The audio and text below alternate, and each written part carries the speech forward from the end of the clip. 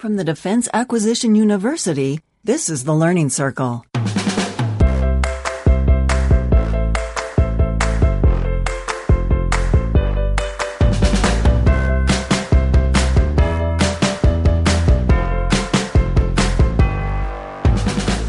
This is the Learning Circle. I'm Anthony Rotolo, and my guest today is Julie Dirksen. Julie Dirksen is an independent consultant and instructional designer whose specialty areas include instructional design, behavior change, and cognitive psychology. She's the author of Design for How People Learn, which is now in its second edition from Peach Pit Press. Julie, you've been on the show before. I want to welcome you back. We had a great conversation last time. Welcome to the show. Yeah, thank you. Happy to be here. Now, the last time we met, we spoke about the idea of digital habit formation. And I guess kind of a companion topic to that is just the idea of behavior change. I'd like to talk to you about that today and the science behind it. A metaphor you've used before is the rider and the elephant. And this is a key to understanding human behavior. Can you tell us about that? Yeah, absolutely. The metaphor actually comes from a psychology professor named Jonathan Haidt, who wrote about the rider and the elephant in a book called The Happiness Hypothesis. He does things in positive psychology. He's currently doing a lot in political psychology, moral psychology, all of those kinds of areas. And he talked about how your brain or the way that you function is kind of like a rider and an elephant. And what he meant by that is if you sort of think about the way that your brain has kind of evolved. If you go down by your spinal cord, you find some of the oldest functions and some of the most automatic functions, things like breathing and heart rate. And then as you sort of move up, you've kind of got vision, which is sort of in the back of your skull. You have hearing on the sides. You have motion through the top. And right in the middle of the brain is the older functions around emotion. So you get the limbic system with the hypothalamus and the amygdala. And that's where fight or flight reactions tend to be centered. It's where you have, fear reactions. It's where you have a lot of these kinds of emotional things. And then if we get up right in front, so right behind your eyes is an area called the prefrontal cortex, which is generally considered to be the primary location for things like executive control. And so with executive control, you do things like control impulses. It's involved in things like calming yourself down. One of the big kind of human advantages is our ability to sort of project into the future and say, okay, if I sacrifice something right now, I get this future benefit for it. And so I'm actually going to make that trade-off. And animals generally are not considered to be able to do too much sort of future planning. There's a little bit, but even things like hiding food for the winter is considered to probably be more of an instinctive behavior than an actual planning behavior. So humans have this really great advantage where they can say, I want to go shopping and buy that stuff, but I really should save money so that I can go on a trip later. So I'm going to sacrifice a current satisfier of being able to buy some things, and I'm going to get a bigger satisfier later of being able to go on a trip, or I'm going to save for retirement, or I'm going to get my homework out of the way so that I know that I can relax and watch, TV later, or, any of those kinds of things. Kind of like delayed gratification thought process. Yeah, exactly. And so that's one of our really kind of crucial evolutionary functions that helps us sort of advance as a species, our ability to sort of say, I'm going to control this impulse now, and I'm going to do something that I know is better in the long term. And so what Jonathan Haidt talks about as the elephant and the rider is the elephant is all of that sort of emotional, visceral self. So it's the feeling self, it's the visceral experience self. It's this emotional self is all the elephant. And the rider is your sort of Mr. Spock brain sitting up there going, well, logically and rationally, you really shouldn't eat those French fries because you're trying to, get in shape for swimsuit season or whatever it is. So similar to like the adult and child or id superego? Very much so, okay. Yeah. It's very much like that kind of model. And so the idea is we all have these big elephants that are feeling stuff and wanting to do things, and we all have a rider that's controlling it. And part of the benefit of the metaphor is that we tend to think that the rider's in control most of the time, but we know this is not really true. One of the examples that I use is I'll ask a group of people how many people have ever had the experience of when they wake up in the morning and their alarm goes off, they know they should get up. They should absolutely get up. If they don't get up now, they're going to hit traffic on the way to work and it's going to take forever. And then they're not going to have time to review their notes before they have to do that phone call. and that they should totally get up so the trains aren't crazy busy or whatever it is, and you still hit the snooze button anyway. Yes. Because it's cold and bed is nice and warm and it's comfortable. And that's pure elephant, right? Your rider is saying, absolutely, the right action for you is to get up. And your elephant is like, I'm feeling warm, I'm feeling comfortable, this is really nice. We'll do 10 more minutes. So the snooze button is an absolute case where you can totally see where you think the rider's in charge, but really the elephant is making a lot of these decisions. Yes.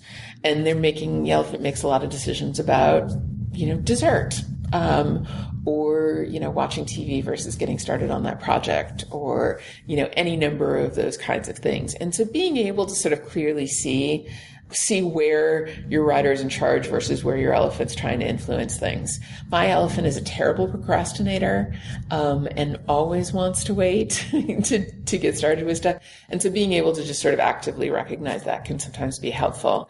And your elephant is very impulsive, but it's also very centered in what's happening right now. So your rider is the part of your brain that can project forward into the future and say that there's benefit. Your elephant is the part of your brain that's saying, no, this is better. I'm pretty sure this is better, but it's only got a right now focus. So for example, if you should be working on your taxes, but The Walking Dead is on TV, and your elephant says, hey, The Walking Dead is much more entertaining than taxes. It's not that the elephant is wrong. The elephant is absolutely right that The Walking Dead is more entertaining from taxes. And the elephant, kind of only cares about what's happening right now. So your rider is the one that's saying, I know, you're right. It would be more entertaining to watch, TV than to do taxes, but I can anticipate that there's this future consequence coming if I don't get the taxes done. And basically the answer is we have to do the taxes. So your rider can pull your elephant along. One of the big issues is trying to find behaviors that both your rider and your elephant can get behind. So for example, you want to exercise more and you think treadmills might be a good way to do it, but your elephant hates treadmills because they're super boring. Then you're going to always be struggling to make yourself do that. If, on the other hand, your elephant likes walking by the river, and your rider also says, hey, that's a really good way to get exercise, then that's going to be much less of a struggle because you're not trying to kind of corral your elephant. Your elephant's actually going, hey, it is actually nice out here. I do like this. And so then that becomes a much easier answer for getting more exercise than something where you're sort of forcing yourself to do something that's not fun or not, interesting. Right. Or The Walking Dead's on TV, so maybe the treadmill becomes more appealing that way, right? Yes, absolutely. So if you can successfully tie those, then all of a sudden the elephant's on board with this walking on the treadmill plan because it means they get to also watch The Walking Dead. There you go. So it's as if we've got two voices. We've got two entities inside of us. How do we manage that dichotomy? You've already spoken to it a bit, but just if you can expand on this idea of these, really we have two selves, two competing voices. Yep. Yeah, and specifically the exercise example, there's a researcher, and I'm going to forget her name. The name of the book that she's written is called No Sweat, and it has to do with what kinds of motivational messages actually seem to be more durable and better for getting people to exercise. And a lot of it is actually about figuring out what are nearer goals that you can have. So if my goal is to just have more energy during the day, that's a better goal than, say, losing, 25 pounds, because losing 25 pounds is a really long-term stretched out goal versus having more energy in the day is something that I could actually see happening sooner. And it's much more near term. And so therefore it's more compelling again, not just to the rider, but to the elephant because it can actually sort of see it. Yeah. It's a benefit now. Yeah, exactly. Yeah. And that she's done quite a bit of research, and I'll apologize. I'll find the name for you, but she's done quite a bit of research on trying to figure out how do they create better motivational messages for exercise. And one of the big tactics is to focus on nearer term benefits. They could be small benefits, but if they're sooner, that's better. There's a term in behavioral economics called hyperbolic discounting, and I'm pretty obsessed with this. And so if I ask you a couple of questions, if I asked you, would you rather have $10 today or $11 tomorrow, which one would you pick? It depends, but I might say $11 tomorrow. Okay.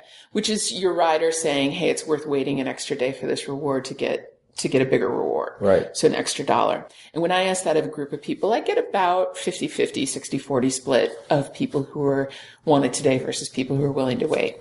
But if I ask you the question, would you rather have $10 today or $11 in a year? Which one would you pick? I'd want $10 now. Yeah. And pretty much everybody, I occasionally get a stubborn outlier, but almost everybody would say the same thing, where they would say, yeah, $11 in a year is too far out. I want the $10 today. So the change isn't the size of the reward. The change is when you're getting the reward. Mm-hmm. And it turns out that as soon as we take a reward that we're going to get now and we move it into the future, there's a drop off at how much value that reward has. Same thing with consequences, so negative consequences. And so what happens is, and it actually drops off in a hyperbolic curve, which is where the term comes from, hyperbolic discounting. I'm going to discount this reward in a hyperbolic curve until it sort of flattens out into the future. And so if you think about it, the consequence for some of our negative behaviors, like, for example, smoking, is potentially death. You could die from smoking, but it's a death that might come 20 years in the future. And so by being so far out in the future, and by being not quite certain, like we all know stories of Uncle Joe who, smoked till he was 98. And, George Burns. Yeah, that kind of thing.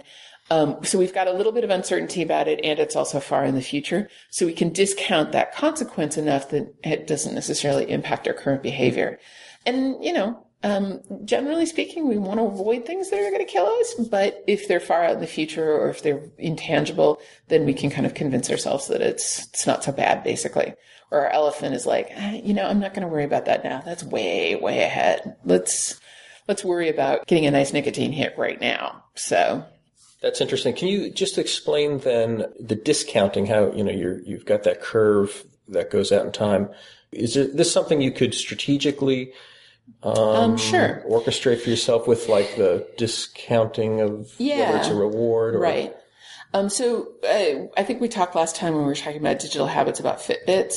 Well, so one of the problems with exercise is that the reward usually comes several weeks out. So if I start exercising now, if I'm lucky, I'm the person who gets a nice kind of endorphin high off of exercising, and I'll feel that within an hour or two or something like that. But if I don't, and I'm just exercising, which is all effort, and I don't really enjoy the act of exercising, if I'm one of those people, if I'm in that circumstance, then the problem is that the reward's 4 or 6 weeks in the future when I start to feel better and I don't get winded walking upstairs and whatever it is. And so that's a long time to wait for this reward because I'm discounting it. That reward's not as valuable as something that I get more immediately. And so one of the things that we're trying to do is figure out always, how do I create a more immediate reward?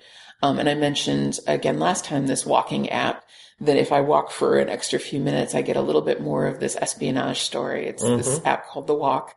It's made by the same people who created a game called Zombie Run, which does the same thing for runners. But basically, instead of having to wait 4 to 6 weeks for the reward for walking, an extra 10 minutes or 20 minutes or 30 minutes, I get it immediately, and that I get the next installment of the story. I get to play the next part of the game. So what I've done is I've taken a reward that I was going to have to wait a really long time and replaced it with a different reward, but with something that I'm going to get immediately as soon as I do the action. That's helpful. That's a great example. And I must get that app, by the way. Incentives seem to matter then, but how does that work in practical terms? Yeah, incentives are a challenging area. We're seeing a lot of stuff around gamification as a way to handle behavior change. But one of the big problems is intrinsic versus extrinsic rewards. One of the principles that's really behind a lot of this is self-determination theory, which is Deci and Ryan are the primary researchers and the authors of that particular model. And what that does is it looks at a motivation model and it says, at one end of the spectrum, somebody's not motivated at all. And at the other end of the spectrum, somebody's fully intrinsically motivated.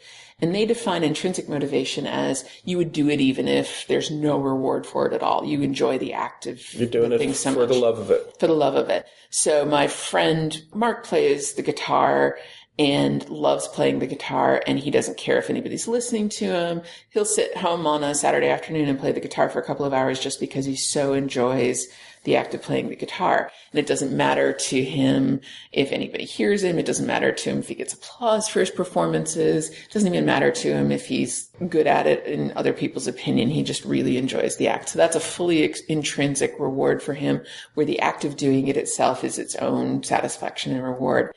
At the other end of the spectrum, we have extrinsic rewards, which is I am only going to play the guitar because I think that if I become a really good guitar player, I can make money doing it, or I can get fame or adulation or any of those kinds of things.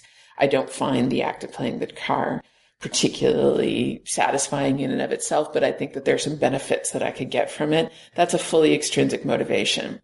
And as long as I'm the one driving it, at least that helps. But when we try to attach extrinsic motivations to activities, so for example, you might have a wellness program at work, and if you do so many 5Ks, you will get points, and then you can use those points to purchase items. That would be a case of a fully extrinsic reward. Now, the problem is that we're really good at playing whatever game it is that we're playing, and we'll figure out the most efficient way to win the game. Now, if winning the game is playing the guitar because it's satisfying, then the most efficient way to do that is to play more guitar. However, if the game is to get the most points, I'm going to find the most efficient way to get the most points. Not necessarily the best way to do it, or not necessarily the one that's actually in service of the real point of the activity, which is to be healthier, or, things like that, if it's an exercise example. And they find that when they shift the emphasis to extrinsic rewards, a lot of problem behaviors start to show up. So you get people who are cheating the system. There's a case, I think it's in Kansas City, of a woman who got almost $180,000 worth of stuff from her employer's wellness program because her 3-year-old child supposedly ran 4 marathons and a triathlon and whatever else. So clearly there's something kind of wrong with that. I mean, it's actually fraudulent, but the case is she was really good at playing that particular game, which is how do I get stuff out of this wellness program, not how do I get well, how do I become healthy and things like that. Gaming the system versus really pursuing that goal. Right. And we're tuned to do that. We're tuned to figure out how do I play this game as most effectively as possible. Mm-hmm. So if the goals and the rewards are very extrinsic, the shift goes from the activity itself to doing the rewards. So one of the pieces of research that they've done with this, and the primary person who writes a lot about this is a guy by the name of Alfie Kohn, and he's got a book called Punished by Rewards, and he looks at extrinsic motivators. And so one of the pieces of research that he talks about a fair bit is where they were looking at kids and drawing pictures. Well, if you give a kid markers and paper, they will draw pictures, and they will draw these fantastic pictures. My godson was showing me a picture the other day that was this incredible sort of maze thing, and it had traps, and you had to kind of get through it, and it was practically like a game board all in of itself. It was beautiful and elaborate, and had castles, and it had all of these things, and it was this fantastic thing. So if given left to their own devices, kids will draw amazing pictures. But if you start paying those children $1 for every picture you get, what do you think the effects are of if you sort of switch it from here, you're going to draw these pictures because it's an enjoyable activity and you're going to do it, to now I'm going to pay you to draw pictures? Right. You may be getting you may be getting slapdash stuff, right? Yeah. Because you'll be getting the picture that's drawn when they don't feel like it. Yeah. But they want the dollar or whatever was promised, reward, right? And so you're not going to get these big, beautiful, elaborate pictures. You're going to get a picture with a box and a tree and a smiley face, and then you're going to get to the point where you just get a little squiggle on a piece of paper or something like that, because they're going to figure out the most efficient way to get the reward rather than having the reward be drawing the pictures themselves. And this is research that's been replicated in a number of different ways. Additionally, kids who get paid to draw pictures wind up drawing less pictures than kids just left to their own devices to draw pictures. And so what we want to be really, really careful about doing is taking something that people should have intrinsic motivation about. Drawing pictures is fun and satisfying. Getting exercise and getting healthy is fun and satisfying.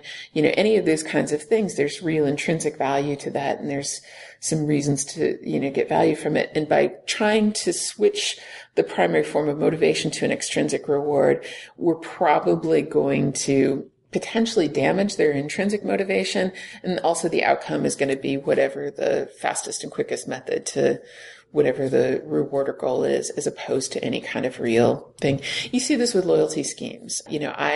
I travel far, far too much, and I have platinum status on my airline. But the minute that stops having certain rewards for me, I feel no sense of loyalty to my airline, because they haven't. It's very transactional. Like, if I fly this many things, I get this, but I don't ever get extras from them, and I don't ever feel that they're sincere and sort of taking care of me as a customer. On the other hand, a friend of mine has had really good experiences with the airline he really flies. There was a death in the family a few years ago, and it was actually a distant relative, but yet one that they were very close to. And the airline totally took care of him. They totally made sure that he got on a flight out, that he was able to get home to his family, and they didn't charge him a million fees to do it, and they didn't give him a hard time about it.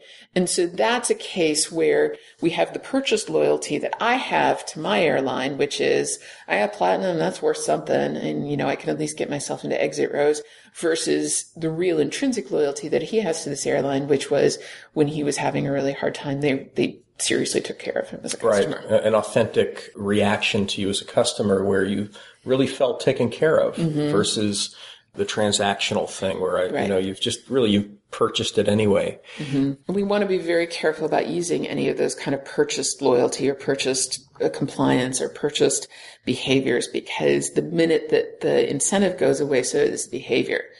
And so we want to make sure that we're really careful about that, because we can, as I mentioned, damage intrinsic motivation. And also it's not a durable behavior typically. Yeah. There was news recently about a company that's changed their rewards program from how many times you visit their store being the basis of the reward to now just how many points or actually dollars spent. And it's really radically shifts not just the reward program, but the original sense of, are they happy to see me? Yeah. Or are they just happy when I spend more money at the store? You know, so very interesting discussion that was a result of that. Mm-hmm. Yeah. And so you want to be leveraging people's intrinsic motivation as much as you possibly can and having them come up with their own reasons for why they're doing something. I was talking to somebody who was, he was teaching a workshop, and I'm not going to get it quite right, but it was something fairly technical, like commenting on code when you're a programmer. So he's teaching good practices for commenting on code. And he was saying he noticed a real difference in his workshop if, instead of telling them at the beginning of the workshop, here's why you need to comment your code well, if he just had the class tell him why it was important to comment code. So just the fact that they were the ones who came up with the list of reasons, and the reasons are the same, and they don't come up with anything radically new or different in that, but just the fact that the participants of the class are telling him, here's why this is important, here's why we should learn this, as opposed to him telling them, here's why this is important, here's why you should learn this. Just the fact that it was coming from them intrinsically as opposed to him sort of forcing it on people, he says, makes a really big difference in the level of participation and interest in the class for the rest of the whole duration of the workshop. That's a good example. Now, you've mentioned something called the trolley problem. I saw that in one of your presentations, and I'm dying to know what that means. Okay. So there's a classic thought experiment it gets used in philosophy and psychology, and it's called the trolley problem. So I'm going to ask you two questions. The first question is, you are standing by a trolley track, and you know that down the track there's 9 workers who are working on the track, and there's a trolley coming and it's out of control, and it is going to go down the track and it's going to run over those 9 workers. And it turns out you're standing right by the switch. There's one of those big lever things, and you can flip the switch. And if you flip the switch, instead of going down the track where the 9 workers are, it's going to go down a different track where there's only 1 worker. And it's not a trick question, but would you flip the switch? Well, is the alternative like you can run and warn everybody? No. Okay. It's the only option you've got. Okay. Gosh. It's not a trick question. I would have to switch it to the 1, I guess. Yeah, right? Absolutely. And the vast majority of people say that that's the answer that they pick. Something. Unless you really hate trolley workers for some strange reason, right? Right. Exactly. So something over 90% of people absolutely would, in that scenario, flip the switch. Okay. So, and most people would choose just the lesser evil. 9 workers, 1 worker. We're just going to go with the lesser evil. So the second question that usually comes up is, okay, so another scenario, you're by the trolley track, but this time you're on a little bridge thing above the trolley track. And there's the 9 workers down, but there's no switch. There's no alternate track. There's just the trolley coming. It's going to run over these 9 workers and kill them all. And you are standing on a bridge, and you're a small person, so you can't really do anything in terms of stopping it or signaling it. But there's this really big guy, this big, huge guy, and he's leaning over the track. And if you just give him a little push, he's going to fall over onto the track, and it'll stop the trolley, and it'll save the lives of the 9 workers. So I won't even ask you if you would push the guy off the bridge, because we don't need to know that. But the vast majority of people say absolutely not. It's almost a flipped result. Almost as many people say that they would absolutely not push a guy off the bridge to save the 9 workers and do the trolley. Well, if we think about this from a purely mathematical kind of logical point of view, it's the same problem, right? It's one person dying instead of 9 people dying. Yes. So the question is, why won't people push the guy off the bridge? I don't know. What do you think? Why is it a sense of direct responsibility for the death of somebody? Yeah, almost certainly in the idea of actually putting hands on somebody. Yeah. And so what happened a few years ago, and so this problem has existed for quite a while, but what happened a few years ago is there's a researcher named Joshua Green who was at Harvard at the time, I think, who actually did this particular problem in an fMRI, so a functional magnetic resonance imaging tool, which basically shows you which areas of the brain are engaging at any given time around a particular problem.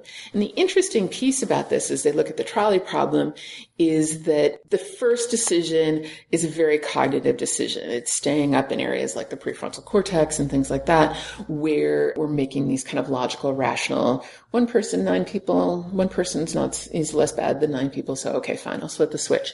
So because it's not a hands-on sort of thing, it's this very cognitive problem. It's mostly Ryder in that case. The second problem, when they ask people, where you actually have to push your hands and push somebody off of a bridge, that engages much more of these sort of older emotional areas. So it's much more limbic system involvement and things like that, which is this sort of flash of like, no, killing people is wrong. Like, that's not okay. And it's not. So essentially, we have different brain regions engaged in the second problem than we have in the first problem. So different areas are making those decisions. And it's a little bit like asking the rider versus the elephant, right? Yeah. You're asking 2 different people in a sense, and you would get a different reaction. Yeah, absolutely. So the first question is mostly rider. The second question is mostly elephant in terms of who decides, who's making the decision, in terms of who's answering the question. And I'm being a little bit glossy about the brain regions, but if you want to find the paper, you can actually see which ones were engaged and things like that. But, fundamentally, it's sort of different parts of the brain are engaged in the decision making. So even though, again, logically or rationally, it's the same decision, 1 life for 9 lives, in terms of how visceral and how immediate it is, it's handled very differently by your brain. Well, and this has really interesting impacts, as far as I'm concerned, in terms of behavior change. Because a lot of these things that we're making decisions about, again, it comes to this question of who's making the decision in terms of, is it the rider, is it the elephant who's engaged? And the trolley problem just happens to be a really nice example to really show what does that look like in both physiologically and also how do the 2 questions feel differently? And there seems to be some proof that having emotional, visceral experiences are a big part of how we make decisions. And that when we start to get into behavior change, I think a lot of behavior change problems are where the rider knows the right thing to do, but the elephant's not convinced. So if we really want to change behavior, how do we engage the elephant? So if we look at the act of smoking, for example, if you're a smoker, I'm not a smoker, so I don't think it's ever nice, but I understand that if you're a smoker, smoking, the act of smoking is actually pleasurable. So what you have your rider saying, smoking's bad for me, but you have your elephant saying, no, it's great. It's delightful, because the elephant isn't looking forward. The elephant just cares about what's happening right now. And so if we think about it, this is one of those don't try this at home things, but one of the methods for getting people to quit smoking is to have them smoke and smoke and smoke and smoke and smoke until they're sick, basically, until they're throwing up because they're so sick. And it seems to have, again, don't try this at home because we can start getting into things like nicotine poisoning. So, big disclaimer on it. But the idea is then not only the rider knows that smoking is bad, but the elephant is like, oh, that was disgusting. That was not good. I did not enjoy that. And so you're now creating this sense with the elephant as well that you're getting consensus between both kind of factions that smoking is a bad idea. Yeah. That's a good example, and very similar to, eating till you're sick, right? You may not want to look at a certain food again because you associate it with throwing up the last time you overdid it. I had a friend who would never eat Doritos again because he got sick on Doritos. Right. Nausea, disgust is a really powerful emotion for behavior because it's one of those things that keeps us alive. If you eat something and it makes you sick, from an evolutionary point of view, you want a nice mechanism in your brain saying, never eat that again. It was a bad idea. So even though logically we know that eating dim sum in one place and getting sick doesn't mean that every single dim sum in the world is going to make you sick. But your elephant's not that sophisticated, and it just says dim sum is bad. and we should never eat it again because it made us sick that one time or something like that. It's an interesting thing. I think there's a lot of power to visceral experience in terms of influencing the elephant. Another really one of my favorite studies is one that was done at the Stanford Virtual Reality Lab. So they were looking at the behavior of using disposable paper products, so napkins or paper towels or whatever. So the idea is they wanted to kind of educate people about if you use this many disposable paper products over the course of the year, here's how many trees have to get cut down. And it's in service of environmental or green behaviors and preventing deforestation and all of those kinds of things. So they wanted to see if they could influence people's behaviors for how much paper towel, how much paper products they used. And so what they did is they had two groups, and they educated both groups about the paper products, but then one group went off into what was really essentially a very cognitive condition where they were reading about cutting down trees. And then the other group went into a virtual reality environment where they had a virtual trees and a virtual chainsaw, and they were actually cutting down virtual trees to sort of, see the trees being cut down that were needed to make the paper products. And when they came back out of it, they asked both groups, are you going to use less paper? And the interesting thing is both groups said, yes, this is clearly an important issue. I believe that, I should use less paper. But then they would spill a glass of water before the people left the room and made it look accidental, and then count how many paper towels the particular participant used to mop up the spill. And the people, even though they both said in equal numbers that they were going to use less paper towels, the people who had been in the more visceral condition, the virtual reality condition, where they're actually cutting down virtual trees, used almost 20% less paper napkins than the people who had been in the purely cognitive condition. And so I don't want to overgeneralize too much from one study, but it's a really interesting idea that if you can sort of bring the elephant along, that's probably going to have a bigger impact on behavior. So really feeling it, not just knowing it, was what made the difference. Yeah. That's excellent. This is great stuff, Julie. I could talk to you forever. I want to thank you for joining me today. Yeah, absolutely. Thank you for listening. To catch up on all of our shows, subscribe in iTunes or Stitcher or wherever you listen to podcasts. The Learning Circle is produced and distributed by the Defense Acquisition University.